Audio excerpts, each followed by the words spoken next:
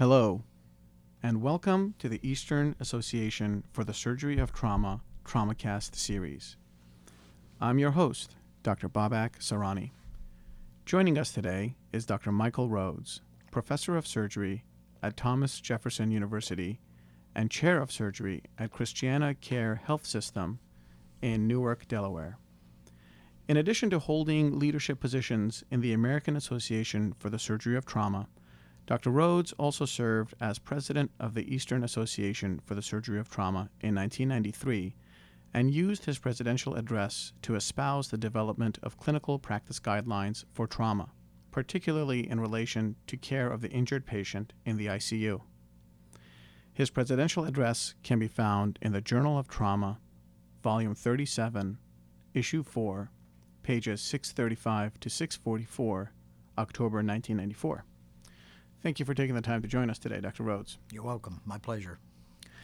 I thought we'd start by just asking you to give a brief review of your background and how you came to be interested in the role of clinical practice guidelines in trauma surgery.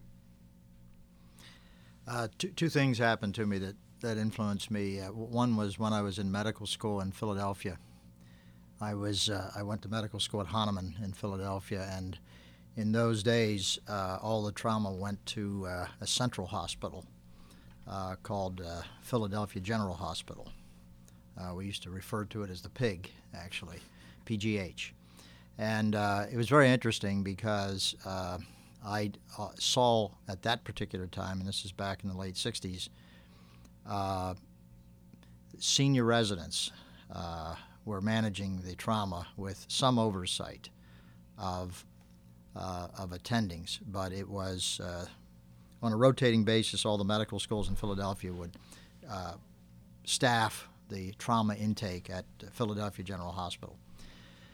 And what I saw was a lot of inconsistencies. It didn't fit with everything that I had studied in medical school. It seemed like it wasn't very systematic. It was interesting, and you certainly learned as you went, but it clearly, in my mind, opened my opportunities to, I thought, gee, we could probably do this a little bit better. So that's kind of where I had my interest. And then when I was doing my residency, Uncle Sam tapped me on the shoulder for a couple of years of service, and as part of that process, I did not serve in Vietnam, but I got drafted right at the end and saw a lot of what was happening there, and did have the opportunity to take care of many of the patients that were involved, and but also saw the passion of the surgeons who, in my mind, kind of revolutionized trauma care. And this simultaneously came into being at the time when there was a seminal paper presented called Trauma, the Neglected Disease. It was the Institute of Medicine, as I recall. And so there was a lot of interest in, well, why can't we do a better job with trauma care in the United States? And then the Vietnam was just coming to a close, and that type of environment stimulated me a lot to think about, gee, we can do a better job with trauma. And then about that time, the ATLS was coming into play.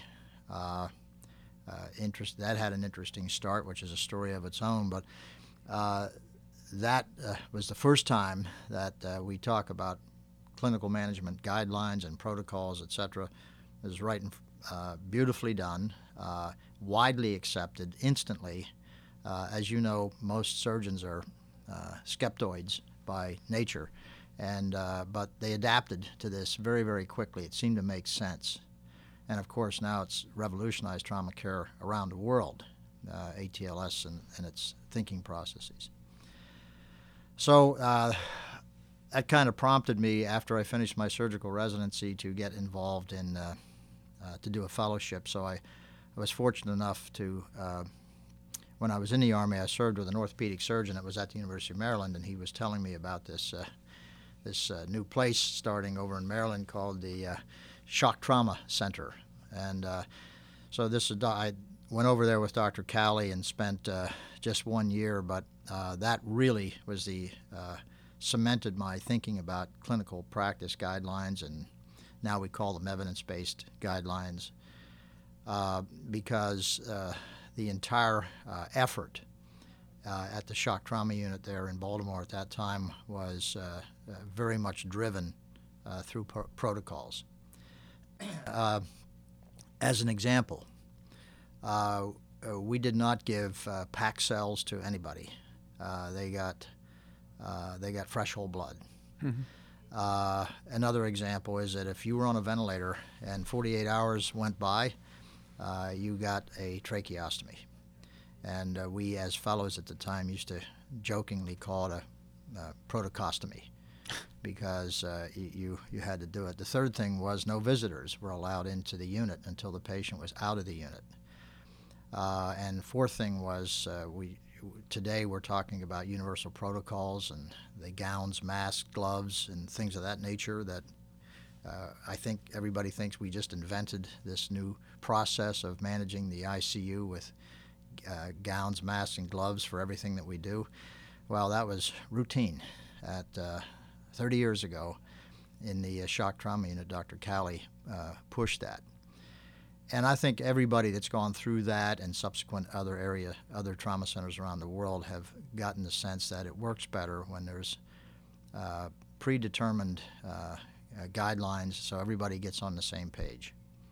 Because trauma doesn't watch the clock, and it can be very fatiguing. People can get confused. And my definition of a trauma center is a hospital that doesn't feel like they've been traumatized when a trauma patient comes in. They're waiting for it. They're expecting it. It's what they do. And so that type of an organization makes a lot of sense. So you almost practice it over and over and over again. What happens when a patient comes in? And then you use the different phases of trauma care. You have the pre-hospital phase. There's protocols out there and guidelines that have through the EMS community and all the pre-hospital courses that are available. And then there's a resuscitation phase, and the most complex phase, which is kind of where I focused my discussion back at the East meeting, was on the critical care phase, because that by far is the most complex and requires a lot of guidelines.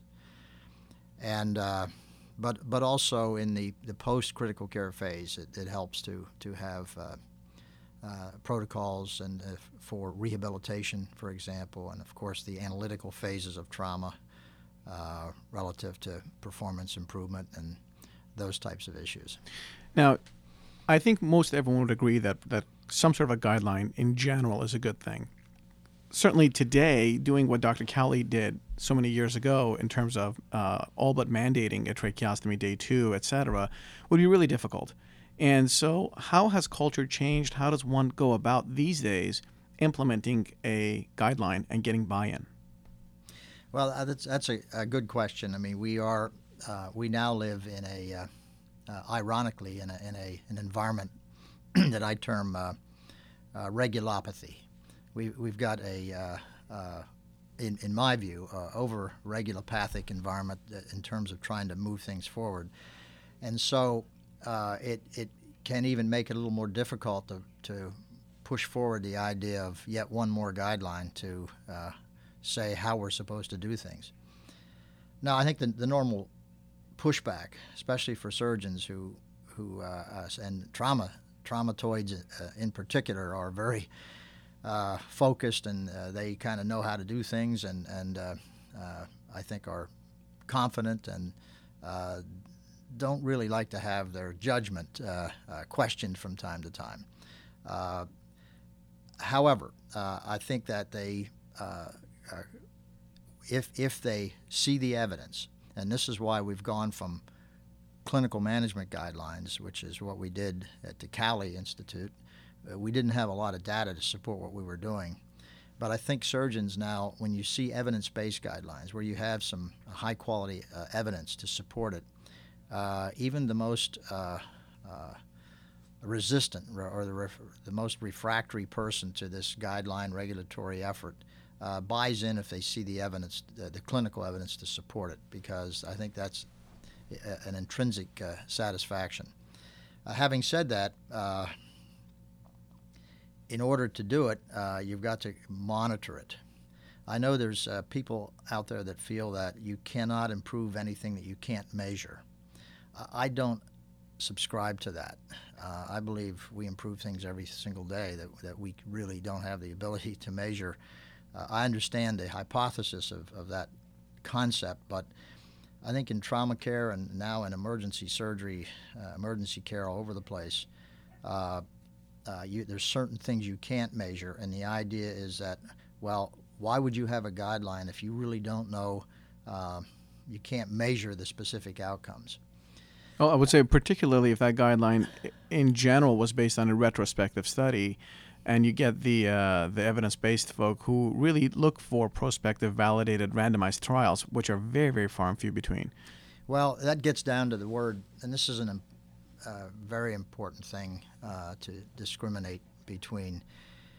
It gets down to the definition of evidence-based medicine. And unfortunately, like so many things in our society, words get a life of their own. And what many feel when they hear the word evidence-based medicine, it implies it has to be level 1 or class 1 evidence-based, which means prospective randomized controlled trials. But the vast majority of evidence-based medicine is not that. It's actually class 2 and class 3. And class 2 are your retrospective studies. They can be prospective, but they're not controlled. They're certainly not randomized. And your class 3 is expert opinion and consensus, things of that nature. I think they add value. So that if you say we don't have class 1 evidence to support this, then we shouldn't be doing it. I don't agree with that. I think most things that we do we just can't have. It's impractical to have class 1 evidence for all of those things we do. So evidence-based approach to managing patients doesn't mean class 1 evidence. It's nice, the more of that you have, the better, but it's to do a class 1 study you're not even going to get out of the gates without a $500,000 investment to do a true good class 1 study on just about anything. So you say, well, what about consensus and expert opinion and things of that nature? Is it of any value? I say yes. How can I support that? What's my evidence to support that? I would refer you to a book by Sarah Wecke called The Wisdom of Crowds. It catches your attention. So the idea that the vast majority of people can actually do the right thing most of the time is more impressive than what we would think, especially if you look at elections and things of that nature that happen. So when you have people focused on things, when you don't have the prospective trials, I think consensus matters. I want to know what the experts think. I want to know what the trauma docs that are in the pits at 2 o'clock in the morning, I want to know what they think, because that helps decide. That means something to me, even though somebody says, show me the evidence from the outside world, somebody that's never been in a trauma arena. So evidence-based medicine does not mean prospective randomized. Now, the other issue is, one of the pushbacks is, well, medicine is a art, and my answer to that is, well, yes, but the art of medicine is learning how to apply the science. That's the art. And, well, isn't it too much cookbook if you have guidelines and protocols? And in fact, in your speech to the East as a president, you not only called it potentially cookbook, you called it rigid, unthinking cookbook, oversimplified and cumbersome with unattainable consensus. And that was the pitfall, of course, that one could fall into. Well, that was in the context in which I made that comment was the criticism of doing these guidelines. Yes. These are the criticisms that you hear. And that wasn't certainly my position. My position was that we need these guidelines, and that, in fact, there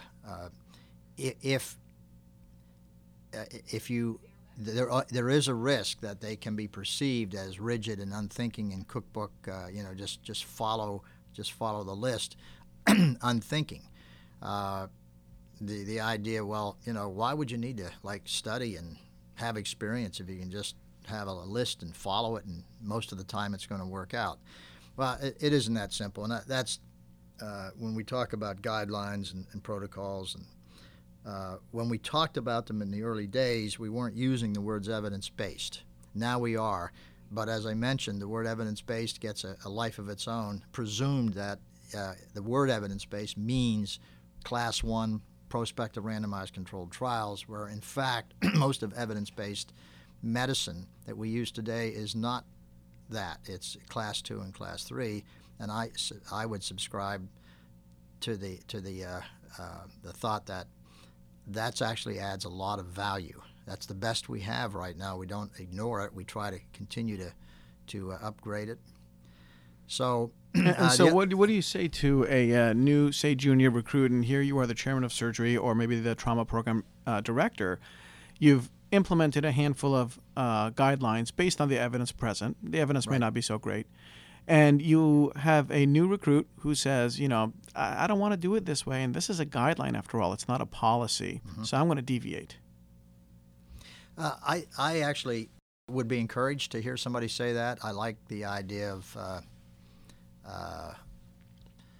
people having the individuality and thinking outside the box and raising some challenges.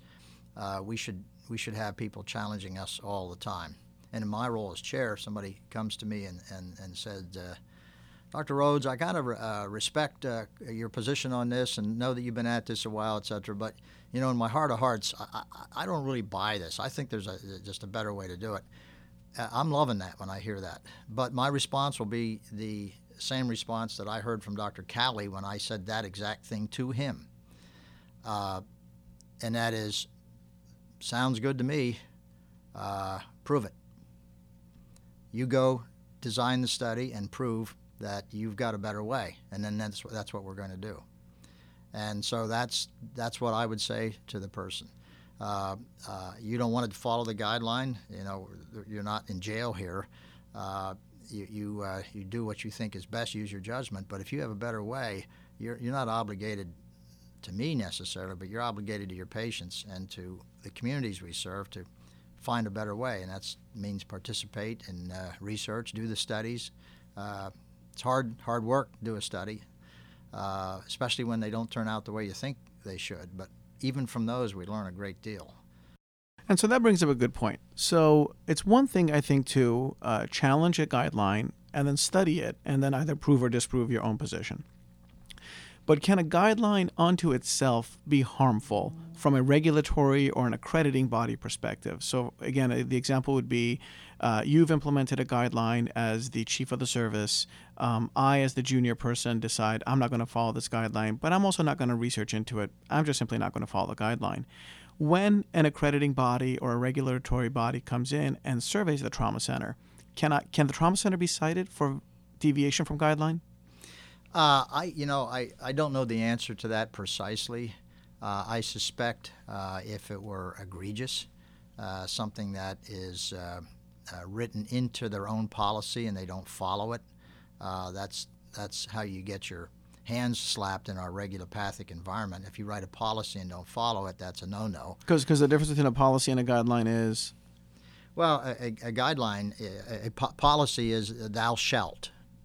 A guideline is, here's a good idea. This is a general sense of, here's what I would think. Here's how you might want to approach this. So it doesn't have, the guideline does not have the same sense. Now, in answer to your question, if people are, quote, deviating from the guidelines, I mean, it's got to be egregious. It's got to be somebody that would say, not only no, but hell no. And why? Because I just don't want to do it. That's pretty rare. I must say, in the time that I've been involved in this and training people, that would be a very, very rare event. So I like them to challenge the idea, but I don't see just doing it because the man told me to do it. I don't see that. And is there evidence to suggest that these guidelines have actually improved outcome? Yes, there's a number of studies out there that show certainly for ATLS, and that's an example, but also. I mean, even if we step outside of trauma right now and we get to modern day thinking, and we look at the universal protocol in the operating room, the timeout, the checklist, the World Health Organization checklist with the. I'm assuming you're very familiar with that concept. Sure. That was new, kind of it hit us, and everybody's, well, how are we going to do this? And then you look at it and say, what's the outcome been with this? And by the preponderance of studies have shown positive outcome from that process. And of course, you get into the aviation world. That's where all this stuff comes from. They use checklists all the time. They don't even have a second thought about not doing this. So, there's evidence. And then you get back to all the different guidelines for something. Let's just pick compartment pressure. Okay, you have an institutional. Somebody gets a closed lower extremity fracture. What do you look for? How often do you got to look? When do you measure the pressure? How do you measure the pressure? What's your criteria to do the fasciotomy? And then also things like open and closed abdomens. When do you go back? How often? What criteria do you use? I put all these things into the evidence-based guidelines. I think it's way beyond. I mean, there's so many out there now. I think there's evidence that probably if you look hard enough, you're going to find some evidence that they've made no difference in certain areas, or even they've actually done harm. But the preponderance of approaches, when it's systematic, well thought out, where you have to get buy-in. Again, the way to get buy-in is to allow people to challenge it. The majority of them will show you good outcomes. That's the sense of the literature. Now, have we shown through using the guidelines that the outcomes through prospective randomized controlled trials are absolutely? Well, the number of those are pretty small, and we would like to have more. But in the answer to your basic question, has it been shown through scientific effort that guidelines can and do make a difference? The answer to that's clearly yes. And so EAST, of course, has a number of guidelines that it publishes. It's one of the biggest endeavors that EAST has been doing and continues to do successfully, I think. Can a trauma center simply take those guidelines and incorporate them, or does a trauma center need to customize them a bit to their local environment? It's a great point. One size fits all is not appropriate. The art of using the science is figuring out how to make it work best in your environment. If you're in a rural hospital, the way you approach these guidelines are going to be different for certain types of things. Depends on what your manpower is, depending on what your operating room capabilities are, and things of that nature. Yes, the answer to your question is, should they be tailored? Yeah, that's why they're called guidelines, because they should have the flexibility to do exactly that.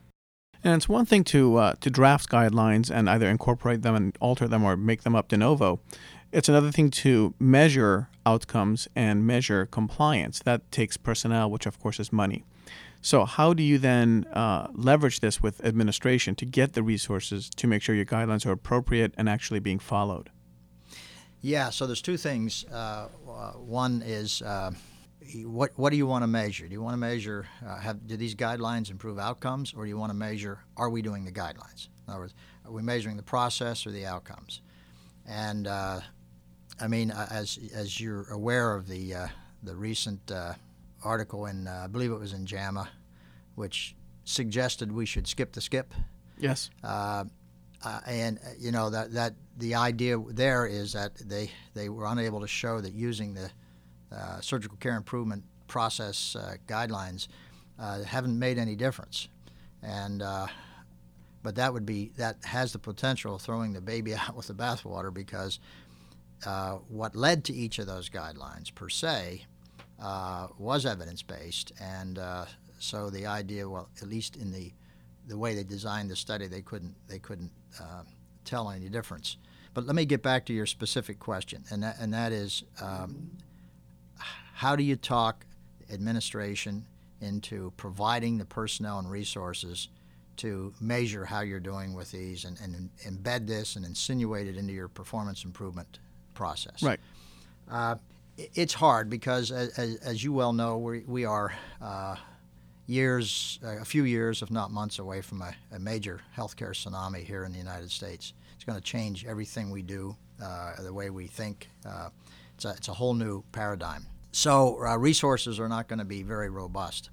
The good news is this, and this is to me is probably the most optimistic thing that I've seen happen in the past 4 or 5 years, not only related to trauma but to our whole healthcare environment. It certainly relates to trauma, and that is, if you were to be asked what's the one thing in our society right now that's getting cheaper, it certainly wouldn't be gasoline or bread or maybe housing, but in terms of things that are getting cheaper for good reason, the answer is information technology. It's the speed of computing has, according to Moore's law, has doubled every 18 months and continues to do so.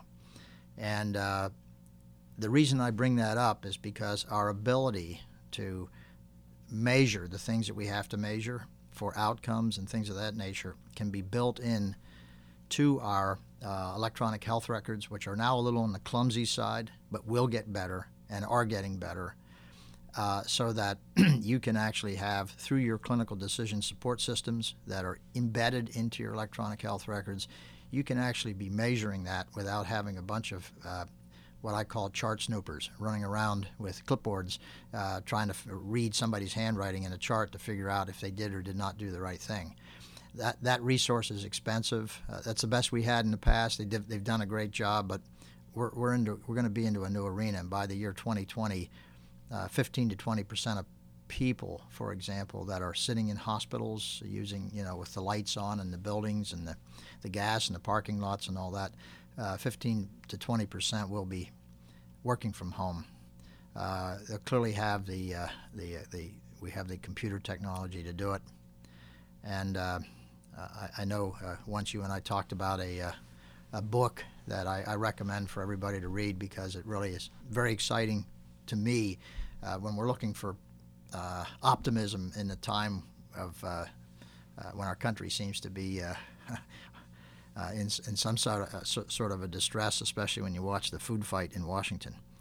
And that is, there was a book called Physics of the Future by Michio Kaku, K-A-K-U. He's a PhD, a very famous fellow.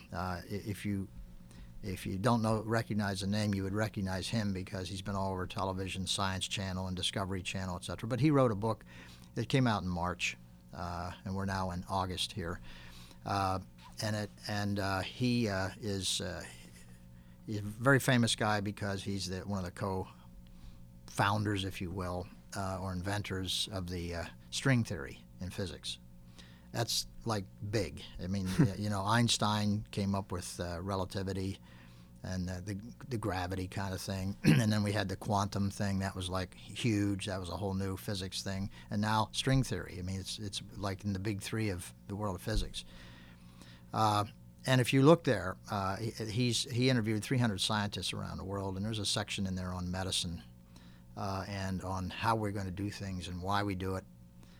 And you see, it becomes pretty clear. It's not a futuristic book. It's not somebody imagining. This is based on technology we have today. And when you see that and you get a sense of how it is going to revolutionize what we do, the answer to your question about how do you get the resources in a hospital to monitor the guidelines and the outcomes and things like that, I think we will be able to do that almost built in to the electronic health records, even though right now they can be more pain than they are fun. But clearly we have to eliminate the handwritten word in medicine, because it's right up there with hospital-associated infections, as far as I'm concerned, in terms of patient safety issues. So that's how I see doing. In terms of today, how do you get the resources? I mean, you do what you do to get everything. You have to, use persuasion. And the good news is when you use the word performance improvement, especially with the patient safety initiatives going on today, that will help you get resources. But that won't be able to continue. We're going to have to look for a better way. So I'm excited about our ability to be able to precisely outline how effective we've been with our guidelines and protocols in management, because it won't be dependent on somebody retrospectively going back and looking through a handwritten chart, which is almost unreadable in most hospitals. And so you have a little bit of a unique perspective, because here you are as chairman of surgery. Is there a difference in getting buy-in and measuring outcomes and all the things that go into clinical practice guidelines between trauma surgeons and other divisions of surgery within a department? In other words, the trauma surgeons, are they more apt or less apt to accept this, and how do we propose it to move forth into other divisions? Very good question. Because of the what I described, and people grew up in the world of trauma, it was very guideline driven because ATLS has been 35 years now, and so I do believe that they latch onto this better. It's kind of it comes with the culture of trauma, if you will. And that's true, I think, of emergency medicine. They jump into this as well in a lot of things that they do. Having said that, I think because the evidence-based approach has now been widely spread, for example, the Society of Surgical Oncology, and how the surgical oncologists use evidence-based guidelines to measure what they're doing and their outcomes. Bariatric surgery has that arena. Certainly, the Academy of Orthopedic Surgeons is another area that has been a lot of very important guidelines. So, I think the culture, at least from the X generation and the baby boomers, has been accepting, reluctant at first, but I think they have seen through their training programs that it kind of works in trauma and can work someplace else, as long as the evidence is credible and as long as it's presented in a credible format. I will say that we are now thinking about, we have a new generation. As I'm sure you're aware, there's a lot of discussion around the baby boomer generation, and then the X generation, and now the millennial, or the Y generation they're called by some, have a different approach on some of these issues.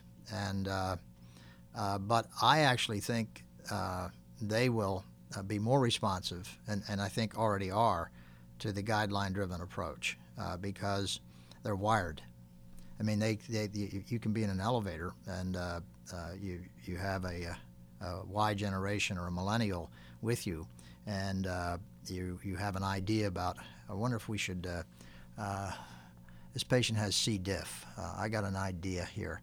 And by the time you get off the elevator, on the smartphone will be the most recent CDC guidelines on what works and what doesn't with C. diff. So you have it like minutes instead of, hey, look that up and give me a call. I mean, those days are gone.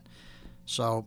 And what about the use of advanced practitioners in not so much implementation of the guideline, but in drafting of the guideline? Are you guys using your physician assistants, nurse practitioners, et cetera, to help draft the guideline? I don't. I haven't thought about that. I guess we do. When I look back on the committees that we have, I think we've done it because they're part of the team. We haven't purposely said, well, we're going to construct the drafting committee of these docs and these APNs and these PAs. You just pick the people that are out there doing it, and frequently they are. And that's another great point, because APNs and PAs in general are more task-oriented, much more accepting of the guideline approach, a little less individualistic. And I don't mean that in a negative way. It's just kind of the training paradigm that they've gone through. So but the big risk with all of this is we're in for a big shortage of general surgeons, which will translate into trauma surgeons, and also a shortage of APNs and PAs going forward, which is all the more reason why we need to stay optimistic about the ability of information technology to come to our aid in a way that doesn't depersonalize our reaction to the patient. In other words, the last thing you want to do when you're interviewing or you're rounding on a trauma patient, or you see them in a trauma bay, is you don't want to be looking at your computer screen instead of looking them in the eye.